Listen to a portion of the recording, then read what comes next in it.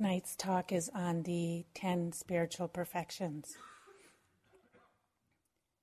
We all know that one of the main ways that we entertain ourselves as yogis is in judging our practice, trying to figure out if it's good practice or if it's bad practice.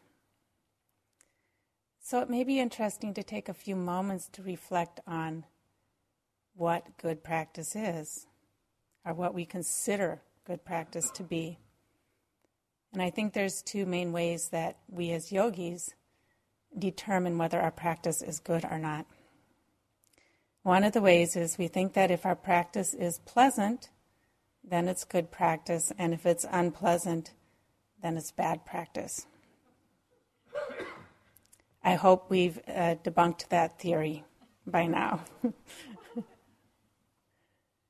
The other way that we often judge our practice is by our perceived level of concentration.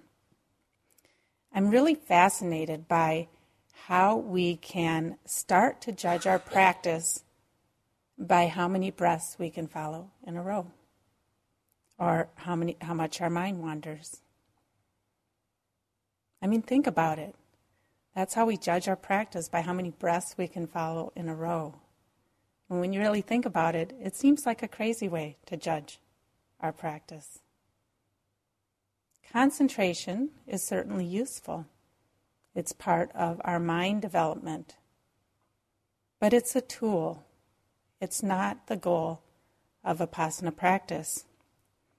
So concentration, focusing the mind, is a tool we use to unify our minds and to help us see more clearly. And yes, in that sense, it is good to develop. But you also may have noticed that concentration isn't a good place to rely on or to judge your practice from. It's very fickle. It changes easily. May change varying on the time of day or what stimulus comes in. A note on the board can disrupt our concentration for hours. So just to consider concentration as a judge of our practice is a pretty limited way to look at our practice. I mean, how is the number of breaths that you can follow here going to help you when you leave this retreat? What other qualities may be important to develop on the spiritual path? So another framework for looking at your practice can be the development of the 10 Paramis, or the 10 spiritual perfections. And these are 10 qualities of a fully developed Buddha. These qualities are generosity, morality or virtue, renunciation, patience, truthfulness, resolution or determination, loving kindness, metta, equanimity, effort, and wisdom. These are qualities that are valued by all spiritual traditions. So there may be times in your meditation when you think that it's pretty much a waste of time. Your mind wanders, you bring it back to the breath, it wanders again, you bring it back to the breath again, and it seems like nothing is happening. And you may ask yourself, what can I possibly be accomplishing here? Even if you don't enter deep and blissful meditative states, during your practice here, you are still developing these 10 perfections. The Pali roots of this word parami suggest going towards the highest, the supreme, towards perfection. Through developing the paramis, we're nurturing the qualities of a heart and mind of a fully awakened being. So in this way, you could say that developing the paramis, we're connecting with our Buddha nature, our Buddha-like strengths. The Chinese character for paramita, which is a form of the word parami, means crossing over to the other shore. You need these paramis to practice. You need these paramis to cross over to the other shore. It's said that one's depth in meditation is directly related to the strength of their paramis. When someone goes deep quickly in meditation, we will sometimes say they have good paramis. So the paramis strengthen our ability to cross from the shore of our pain and suffering to the shore of freedom, of liberation. A central part of practice. The Buddha, or the Buddha to be at that time, is said to have spent thousands upon thousands of lifetimes developing these paramis. Actually, the amount of time given is 4 incalculable ages and 100,000 eons.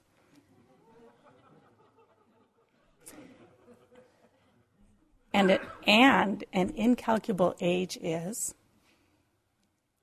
if you had a mountain a mile high, and once every 100 years a bird flew over it with a silk handkerchief, the amount of time it would take that mountain to erode. Incalculable eon, or incalculable age, 100,000 eons and 4 incalculable ages. I think the point is, it was a long time.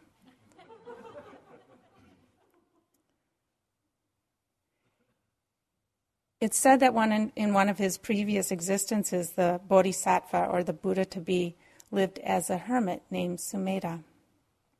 And this hermit had a vision of how many beings suffered in darkness during a time when there wasn't a Buddha, and how many people needed the assistance of a Buddha to find freedom. So he was moved by this, and he made a vow that he would renounce his own enlightenment in that lifetime and spend however long it took, however many incalculable eons, to develop the qualities of a fully enlightened Buddha. And then he would be able to bring this light to the world and lead others to liberation. So there's a book of tales called the Jataka Tales, which describe many lifetimes of the Buddha as he was developing these qualities, and these lifetimes where he was born as an animal or a king, a priest, hermit, businessman. As he developed these qualities, and their stories of tremendous courage and generosity, compassion and virtue. And he couldn't become a Buddha until he developed these qualities perfectly. So I think the Buddha to be's journey through lifetimes is concrete evidence that our practice is not just about whether we stay on the breath. And that if the Buddha needed to develop these qualities, so do we. Now, each one of these paramis could easily justify its own talk, and we have given talks about some of them, and we'll give some more talks about some of them. But I would like to look at a specific slice of these qualities, and the slice of them that I want to look at is how they support your practice here on retreat, and how being on retreat you're developing these qualities. And hopefully have time for a few inspiring stories about people who have developed these qualities. So you may want to notice if one particular parami, one or two, seems like your strengths. And you may also want to notice if there's one or two paramis that it would be useful for you to practice with, to make part of your practice.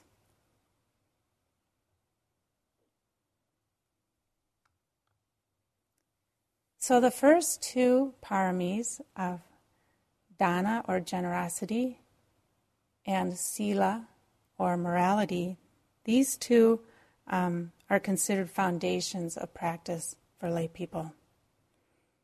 It's often said that the practice for lay people has 3 parts: dana, sila, and bhavana, or generosity, morality, and mind development.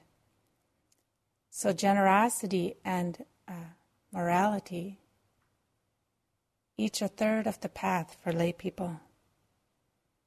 And the development of these two qualities is considered essential for our freedom. So generosity, what does that have to do with our liberation? What does it have to do with our practice? I want us to try a little experiment. I'm actually going to give you permission to think. So I'd like you to just close your eyes for a moment. Open your mind, close your eyes. And remember a time that you were generous, that you did something kind for somebody or you gave them something.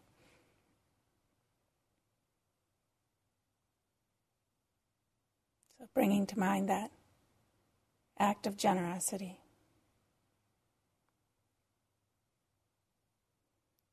So now I'd like you to just take a moment and feel the texture of your mind, your heart and mind, when you remember that. What does your mind feel like remembering that act of generosity?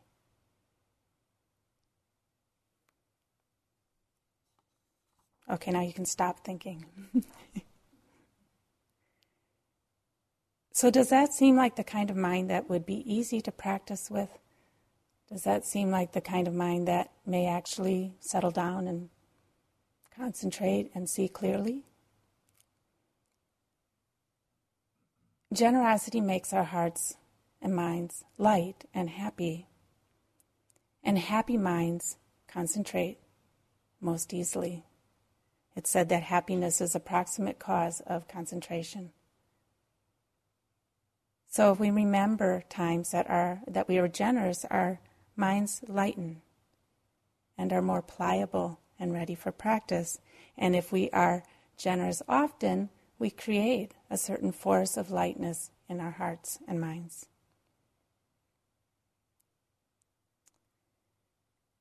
Another reason that generosity is so important for practice is that it is a concrete manifestation of the root of freedom. And that's non-attachment, non-clinging.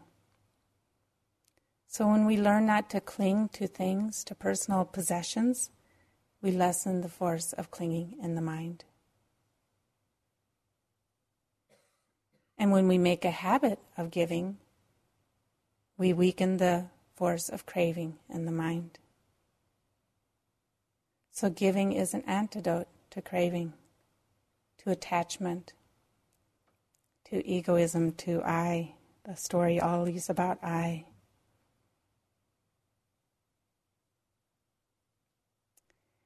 When we give, we take our place in the web of life. Whether we realize it or not, we are constantly giving. We're constantly and continuously generous.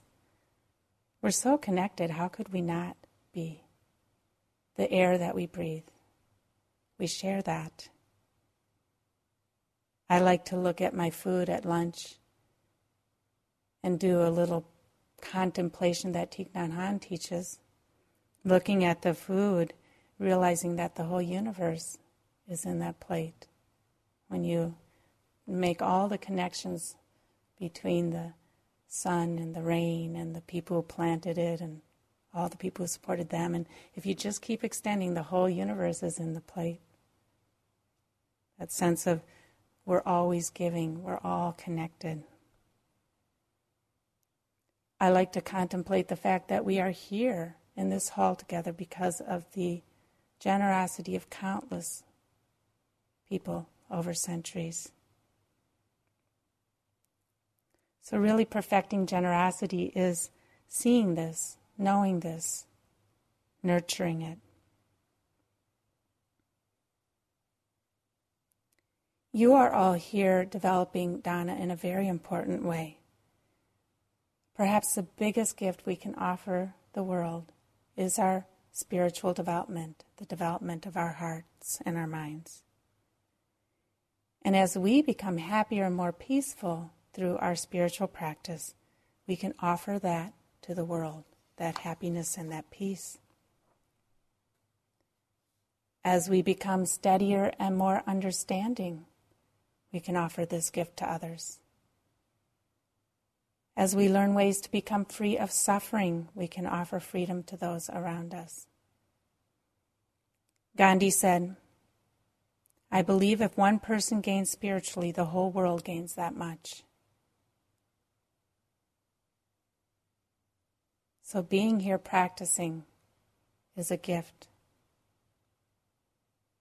Perhaps when your energy flags on retreat, you can remember that.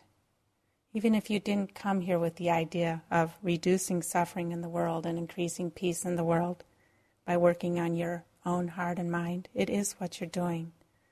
Just being here is an act of generosity.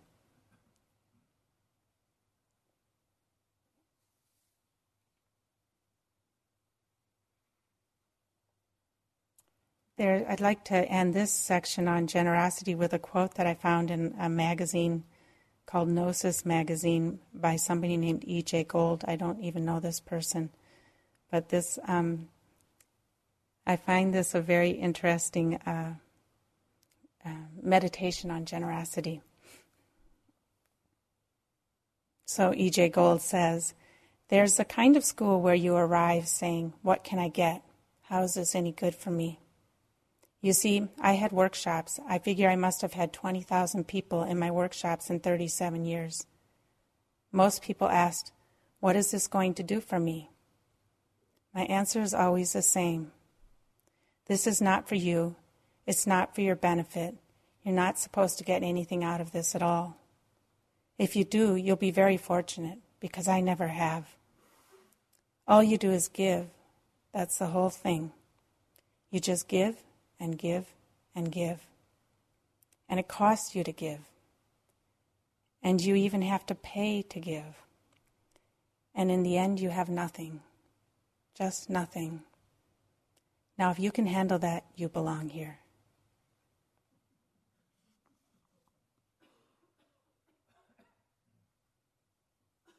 I find that to be an inspirational quote.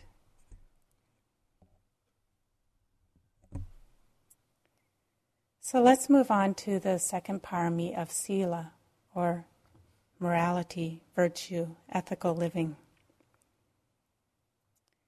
This is also one of the most important and beautiful gifts that we can offer to the world.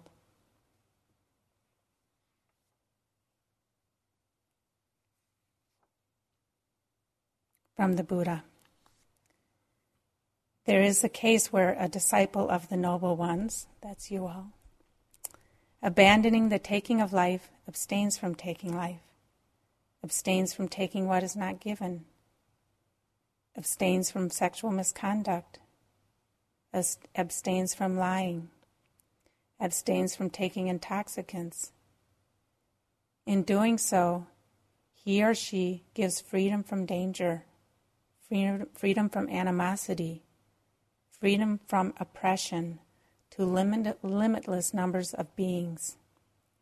In giving freedom from danger, freedom from animosity, freedom from oppression to limitless numbers of beings, he or she gains a share in limitless freedom from danger, freedom from animosity, and freedom from oppression. This is a gift, a great gift, original, long-standing, traditional, ancient, unadulterated from the beginning.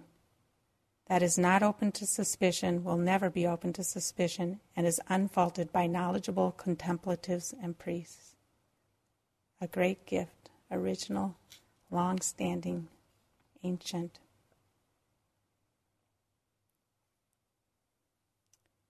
Wherever the Buddha preached, he always stressed the importance of good moral conduct as a foundation to practicing meditation and as a cornerstone of leading a spiritual life. The Buddha stated that a life of commitment to non-harming is essential if we want to make progress in meditation. He said that trying to practice meditation without a foundation of non-harming is like trying to cross a river in a rowboat without first untying the boat. You won't get very far. When we meditate, this becomes clear to us. Now, I'm not going to ask you to try the other experiment, the experiment of reflecting on some time that you caused harm and seeing what it does to the mind, because I actually don't want your minds to go there. Because what you find, if you do that, is you find that if we've been engaging in harmful practices, that it makes the mind heavy and turbulent. not pliable for meditation. So when we understand Sila deeply, we see that the effects of our actions live long in our minds, and that they affect our mental condition, depending on the wholesomeness or unwholesomeness of these acts.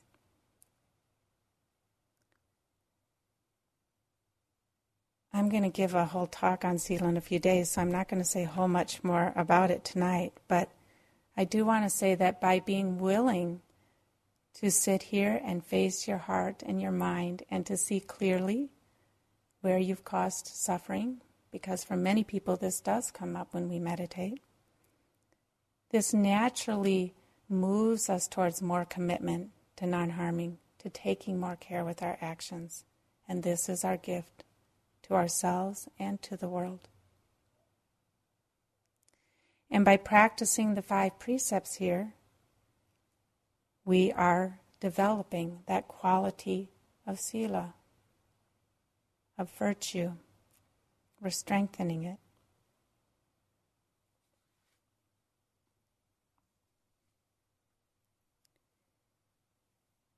There's a story that tells of a monk who after 24 years concluded that over all the time he had made no spiritual progress worth mentioning.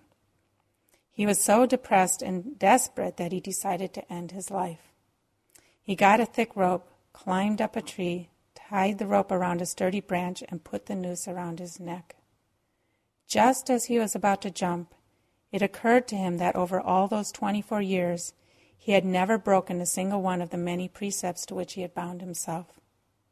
This knowledge filled him with such a powerful rush of happiness that he at once climbed down from the tree and went on with his practice. The feeling of happiness made it possible for him to achieve such a concentrated meditation that after a few years he reached enlightenment.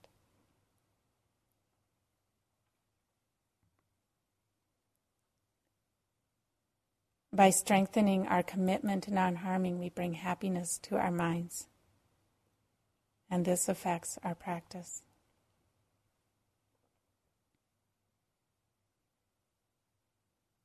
So, generosity, Sila or ethical conduct, non-harming. The 3rd parami is renunciation or restraint.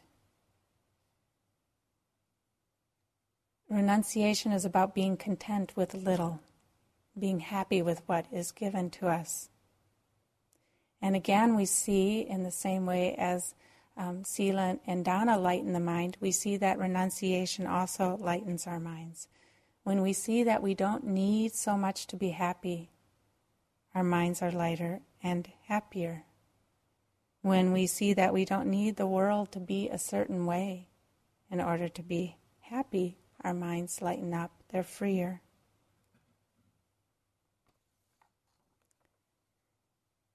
We get a lot of chances to practice renunciation here. I mean, you gave up to come here. You gave up the comforts of your usual life. When you're here, you don't get to take showers when you want to. You don't get to wear scented products if you want to. When you're in the hall, you have to stay even if you don't want to. The environment isn't always as you would like it to be.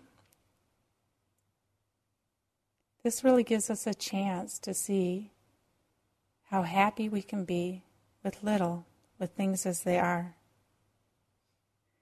I think this community living is great for bringing us up against our attachments.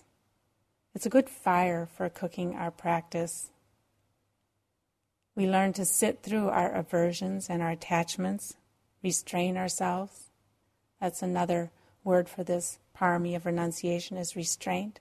We learn to restrain ourselves, not to write that note, not to talk.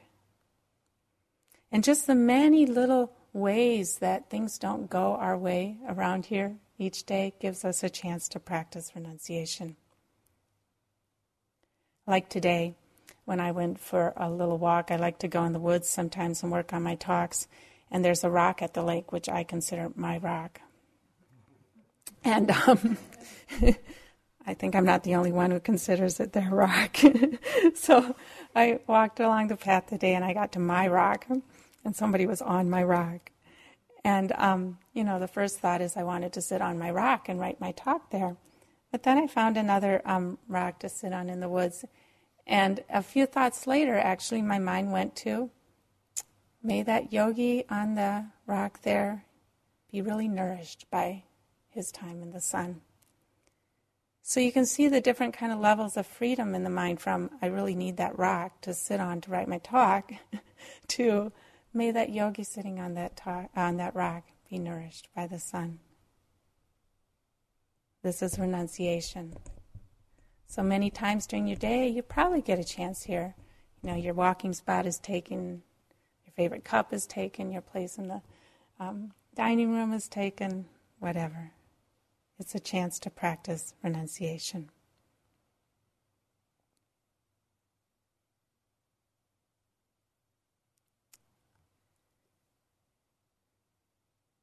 So the next parami is patience. Not exactly stressed in our country here. In the continuing report of anti-dharma statements, I found one a couple years ago. Apparently there's a company that goes by the initials SBC, and it said, at SBC, impatience is a virtue. That's really kind of sums up the dominant paradigm here in this good old US of A. Impatience is a virtue. So it might not be a quality that some of us have well developed. I know it's certainly one that I work on quite a bit. It's probably one of the paramis that I most work with. So let's talk about patience a little bit. First of all, patience implies a certain steadiness or constancy in our practice. So it's not about gritting our teeth or waiting for something to end or begin, but just being with the process with steadiness, with equanimity. Just being willing to be here and continue to be here. So patience is really about being present with now rather than focusing on the future.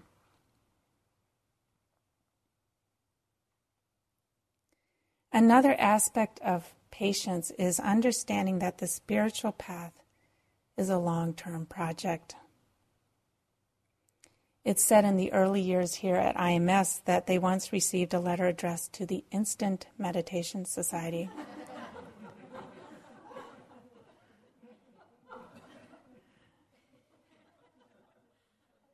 Like you can add water and suddenly have results. I found myself hoping that this person didn't come here and get disappointed. Most of us know that this process of self-transformation takes time and patience and rarely happens instantly. So part of patience is just having this patience with the whole process of transformation within ourselves. As I mentioned, the Buddha had to live through 4 incalculable ages and 100,000 eons to perfect these qualities, to get things right. That's a while. This suggests a radical acceptance of our experience in the moment, of our process as it unfolds in its own time.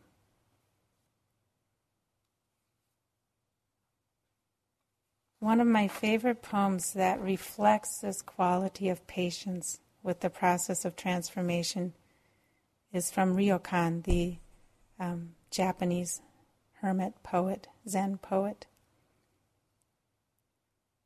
Today's begging is finished. At the crossroads, I wander by the side of the Buddhist shrine, talking with some children. Last year, a foolish monk. This year, no change.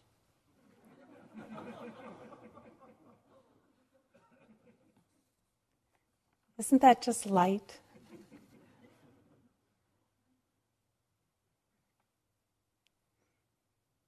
Another related quote is, I heard that the Dalai Lama once said, you Westerners, you always want to get everything so quickly. Perhaps a little change every decade is enough.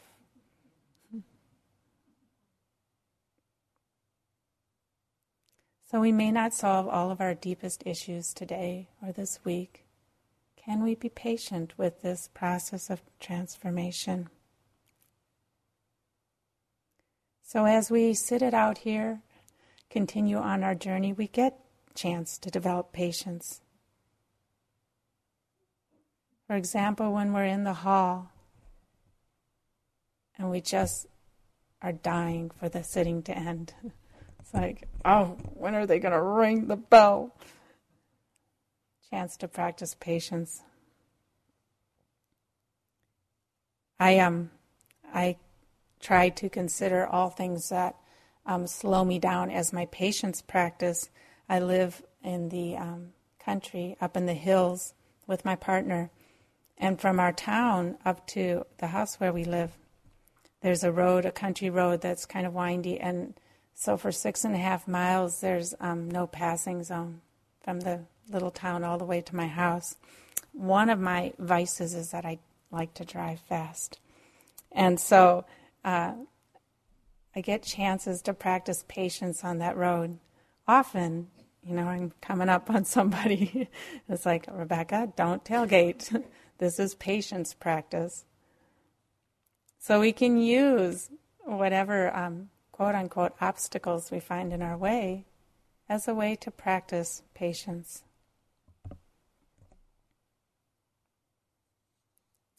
One other way we can practice patience here on retreat is that when we meet the deeply rooted patterns of conditioning of our minds that return over and over again,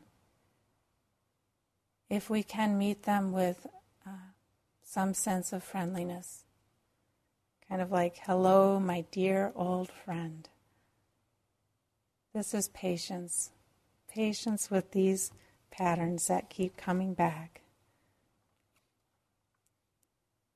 When we're able to include these struggles and include our suffering as part of our practice and not something to get rid of, we're developing patience.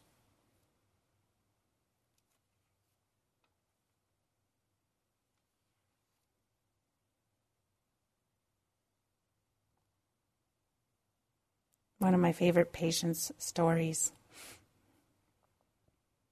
In the 60s and 70s, the Chan monk Dae Chun lived in rural Tennessee, where he attracted a small but devoted group of students associated with a nearby university.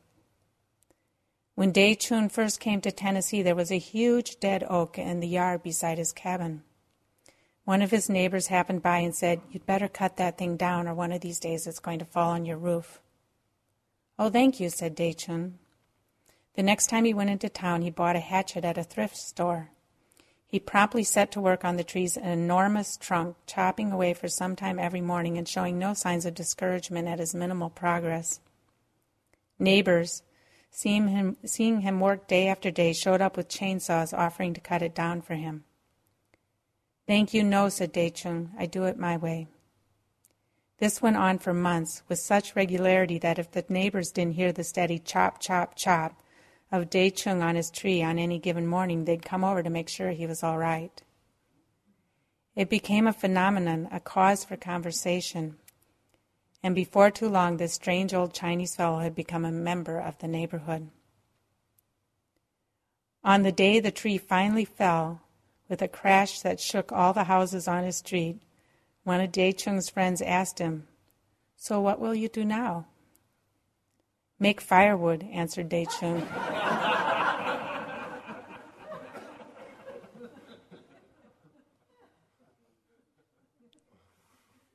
He later said that this was the way he taught his students meditation. You just chop away a little bit every day, and one day an enormous tree falls.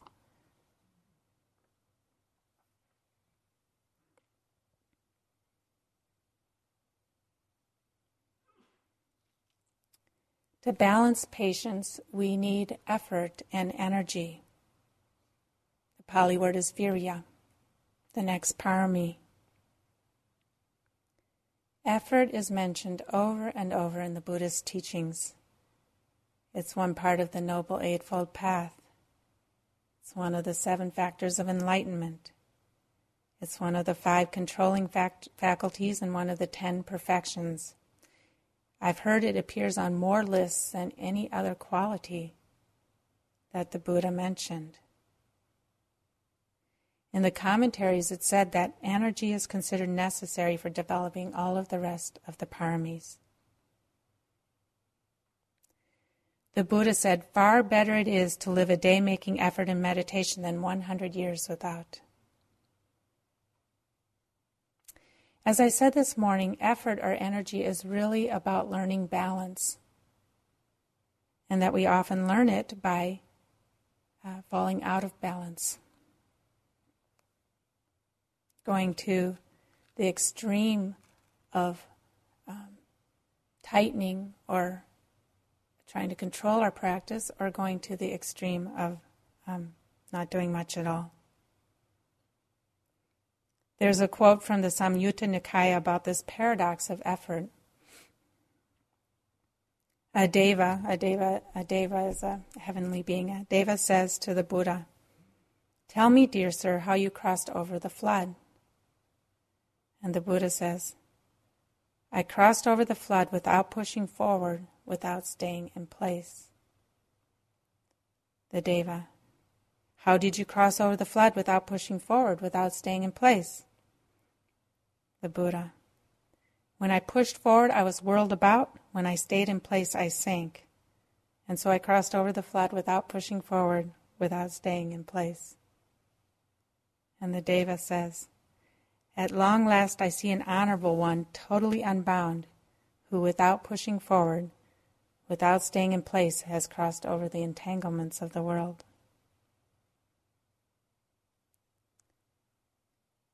This discourse points to the extremes that we can go to of pushing forward, striving, which doesn't work, he got whirled about, or staying in one place, not really doing anything. That didn't work either, he sank. And so we see ourselves swing back and forth, and we learn to tell for ourselves when we're getting out of balance. If it's too tight, we need to be more relaxed and receptive. If it's too loose, we need to find our commitment to our process.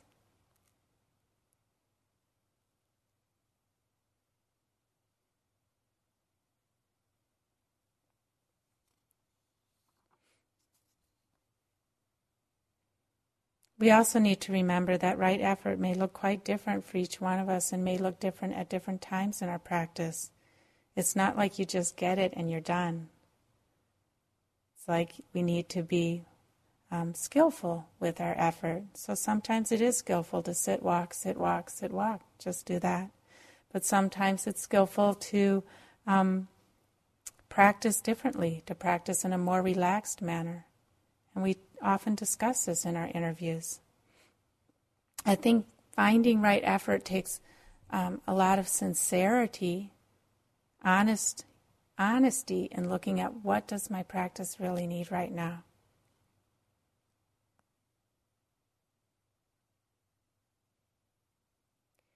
You're all making incredible effort if you're still here.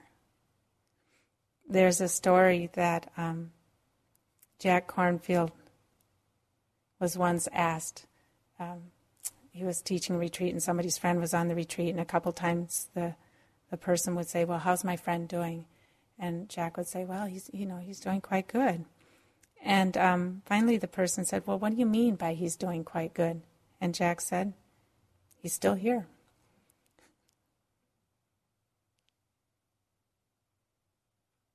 So every time you sit through difficulty and you keep going, you're developing this quality of effort.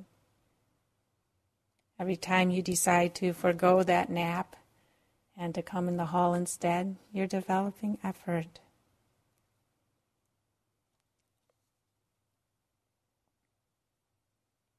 Now, related to effort, there's another quality, another parami, the parami of resolution or determination. And they're fairly close to each other, the two. Determination is that quality of will, of stick-to-itness. And again, obviously you've developed that quality to some extent, if you're still here. You've used your will or your determination to come here because you feel like it'll be helpful for your practice, and you keep using your will and your determination to continue to practice when times are rough. Determination is really important for keeping us steady on the path. It's like a good, strong motor on a boat. If we have weak determination, our practice will kind of have a stop-and-go quality.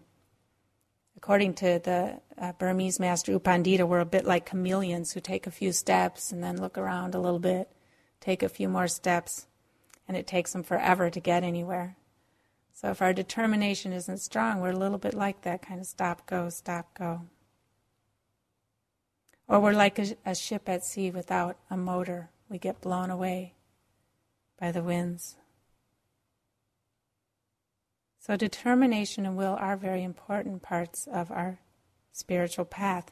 They keep us going when the times are rough. Resolution is something that we can develop. Determination is something we can develop. It's like a muscle that can be strengthened, exercised. And one way of developing resolution is to really know, why are we doing this? What is our aspiration? A clear understanding of what is motivating us can help us to strengthen our resolve, our steadiness, our will to practice.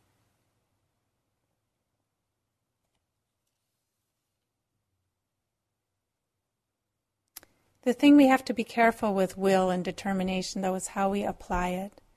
Many of us can apply our will kind of like a whip. I know that when I first practiced, I had very strong determination, but I also applied it sometimes with a certain harsh quality that isn't so skillful. So my way of looking at resolution these days is determination with gentleness. So thinking of how we apply our determination in a way that's gentle rather than harsh.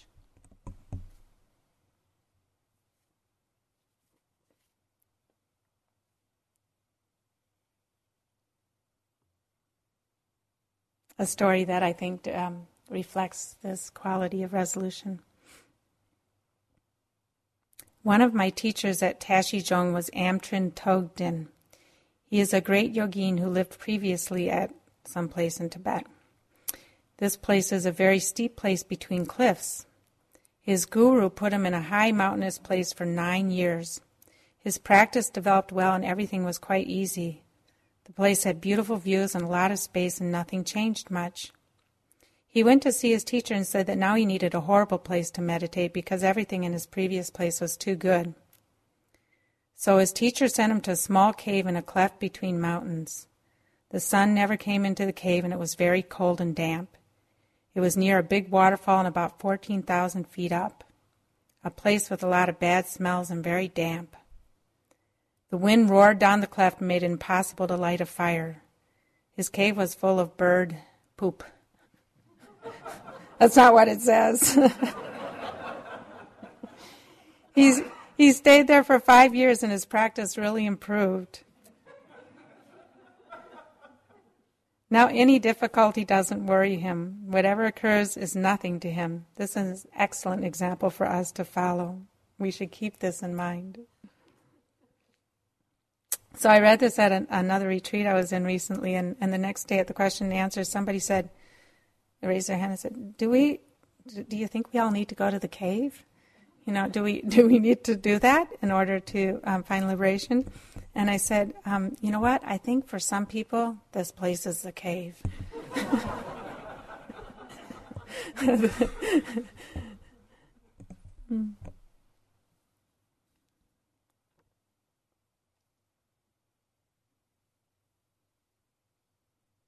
So, onwards with our paramis. The next parami is truthfulness. And I find it interesting that truthfulness is its own parami after it's actually covered in the morality parami, the fourth precept about speaking the truth. It must be quite important then. And I was reflecting on this and I was thinking maybe we need truthfulness in all aspects of our life if we're going to search for truth. So really important. We want to be here to see the truth of things, right? So here, one way to practice truthfulness is obviously not to tell lies, but we're not talking a whole lot here, so that helps. But it also can be interesting to reflect on whether we're being totally truthful in our interviews. Are we exaggerating, or are we omitting information? It's said that telling our teachers the truth in our conversations with them is one of the 5 requirements to make progress in practice. Mahasi Sayadaw said that. But in a larger way, and not just looking at telling the truth, we develop truthfulness here by being willing to see the truth of life, the sorrow and the beauty, by being willing to see the nature of life, constant change, our vulnerability in the face of change, by having a commitment to seeing the truth of life, to see clearly, even if it makes us uncomfortable. There's also the truth about ourselves on a personality level, which Marcia touched on last night. That one part of meditation practice is opening to deeper and deeper levels of truth about our personalities, which is usually bad news.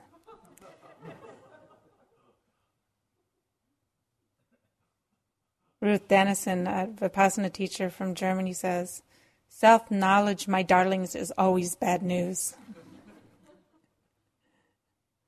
Or Trungpa Rinpoche called practice insult after insult. There's some truth here. The parts of ourselves that we like, we are happy to see, and the parts of ourselves that we don't like so much, we have our ways of denying, hiding, projecting.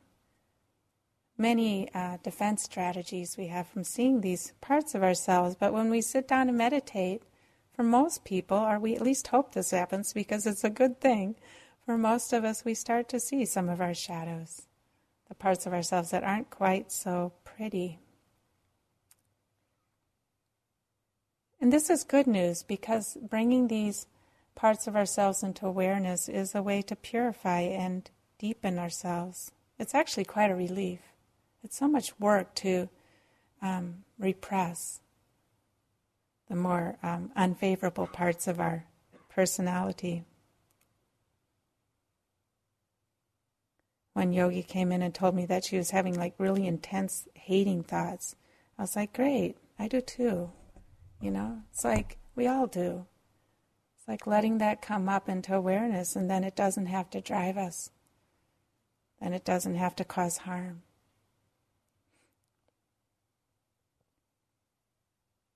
So we have to be really gentle with this truthfulness, or we can become a little bit grim. Some people say we're a little too serious around here. Pema Chodron calls our journey, our path, a journey of gentle honesty. I like that. Journey of gentle honesty, which leads to the next parami of metta, of kindness, loving kindness. We need this quality of metta to balance out the paramis of resolution and effort and truthfulness. We can crash and burn without this gentle quality of heart. We need metta for the long haul. Metta is really about opening and softening our hearts, learning to love ourselves, love experience.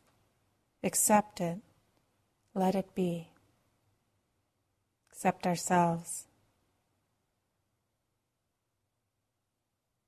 There's beauty and power in a heart filled with kindness. It's an essential foundation for our spiritual practice. So when we sit here and we meet our experience with kindness, meet our unpleasant aspects with kindness, we're developing that metta. Without kindness, our practice can get dry and grim. And with this soft quality of heart, it can be moist and sweet. So we balance our clear seeing with this gentle quality of metta.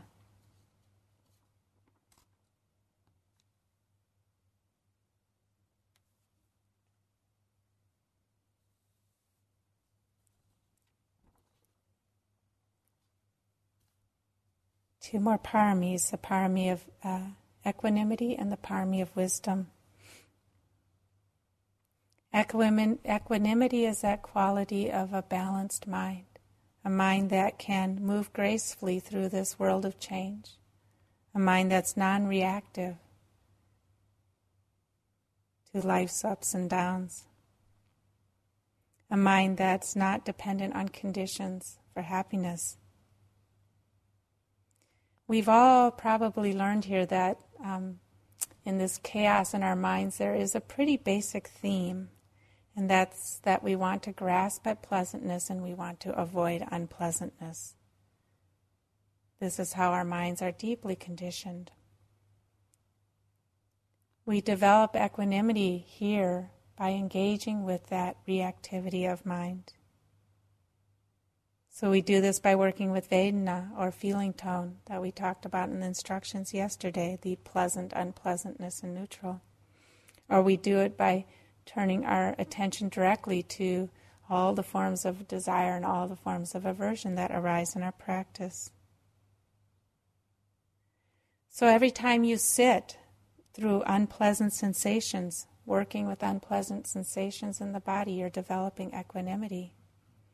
And each time that you let go of fantasies in the mind and return to the breath, you're developing equanimity.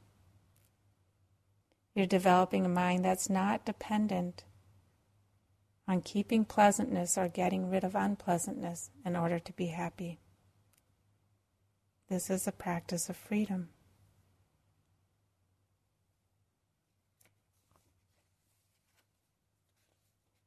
There's a story of a teacher. This was from a book of Sharon Salzberg, a story of a teacher who really exemplifies this kind of equanimous mind. In the book, she writes, "One of my teachers, Nyosho Ken Rinpoche, called Khenpo by his students, was one of the many thousands of Tibetans who fled from their country in 1959 because of the Chinese invasion of Tibet and the terrible religious persecution that followed.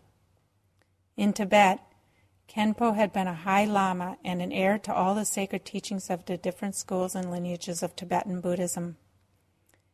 During a retreat he taught in the United States many years after he left Tibet, he began telling us the story of how he had left his family behind, not knowing if he would ever see them again, as he set out for India with about 70 other people. One night as the group traveled through the mountains, Chinese soldiers ambushed them, showering them with machine gun bullets. Only 5 people survived the attack and escaped on foot through treacherous Himalayan passes to India. Soon after arriving, Khenpo went to Calcutta and found a place to sleep in the Buddhist monastery. He spoke to us about begging for pennies on the streets of Calcutta just so he could have a cup of tea to drink. It was heart-wrenching to hear Khenpo speak about these traumatic circumstances, the Chinese persecution, the humiliation, torture, and death of so many Tibetans, the sorrow of leaving loved ones behind, the slaughter of Khenpo's companions, the sheer physical brutality of the escape. The image of this teacher, whom I love so much, begging for pennies, deprived of all physical comforts, was overwhelming for me to hear. As I began to cry, I noticed that several other people in the room were also crying. Just at that point, Khenpo finished up his story of begging in Calcutta with the phrase, "And I was very happy." My mind came to an abrupt stop. Very happy? Did he say very happy? I could scarcely believe he had said that. The man was bereft, poverty-stricken, a refugee. How could he say he was very happy? As Khenpo went on, he talked about being sustained through all these events and sudden turns of fate by the truth of the Buddha's teachings. He had gone from being an esteemed religious teacher in Tibet with great distinction and honor, addressing multitudes of spiritual aspirants, to finding himself suddenly begging in the hot streets of Calcutta surrounded by poverty and hopelessness. Then later on he went from the crowds of India to the United States, where he was again revered as a high teacher. So many unexpected ups and downs, who can describe them, Khenpo said. Isn't life like a series of dreams within a vast dreamlike mirage? After his talk, my mind was still reeling. Every so often, if we are fortunate, we catch a glimpse of a quality of happiness or freedom in another human being that is not bound to conditions, that sustains them even through extraordinary suffering.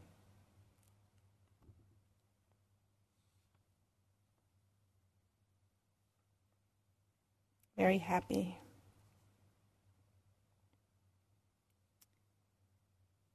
So the last parami, wisdom, seeing things as they are, understanding the nature of life, often spoken about as the three characteristics, seeing the three characteristics of dukkha, anicca, and anatta. What I want to emphasize with this parami is that in Buddhism, what is considered important is to see these truths for ourselves, in our own mind-body process, to experience them directly, not intellectually. And that's what you're doing here, even if you don't realize it. When you are with the changing sensations of breath, you are seeing anicca, impermanence. When you notice how you suffer from the reactivity of your mind, you are seeing dukkha.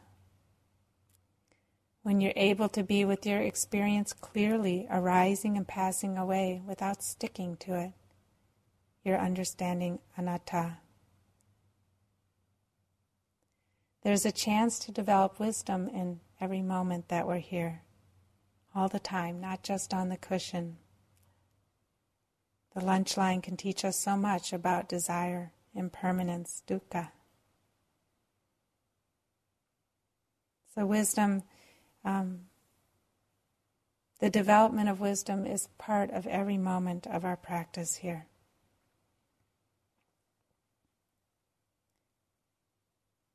So even if you can't follow 50 breaths in a row, you're developing these paramis, these qualities of a fully awakened one here on retreat. You're developing generosity through the gift of your practice. You're developing sila by being able to look at how you cause suffering and by making a commitment to non-harming. You're developing renunciation by giving up sense pleasures of the outside world and learning how to work skillfully with your desires and aversions. You're developing patience by persevering through difficulty when times are rough and by accepting your process as it unfolds.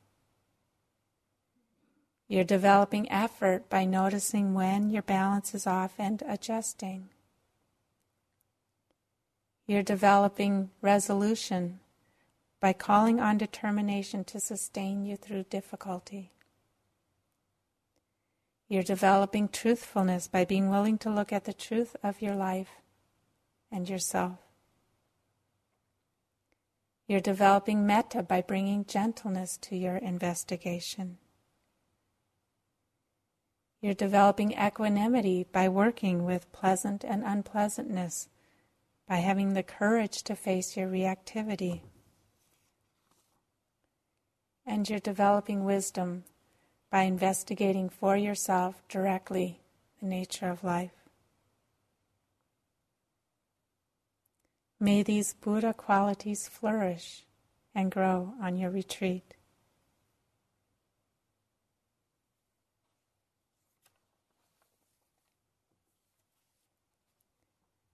I'd like to end with a quote from the Zen master Sang San in a book called Thousand Peaks. And he's talking about the bell in the beginning. Originally, this metal was ugly rocks. Then the rocks were heated for a long time over a very hot fire until finally they became liquid. Now this liquid will be poured into a mold and will take the shape of a big, beautiful bell. And when it cools, someone will strike the bell and the beautiful sound will fill the whole universe. We are all like rocks.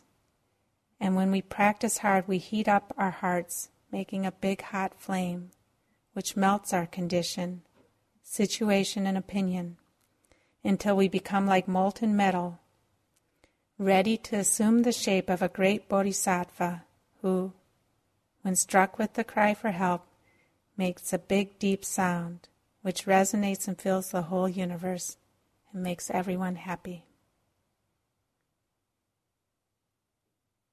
Let's sit for a moment.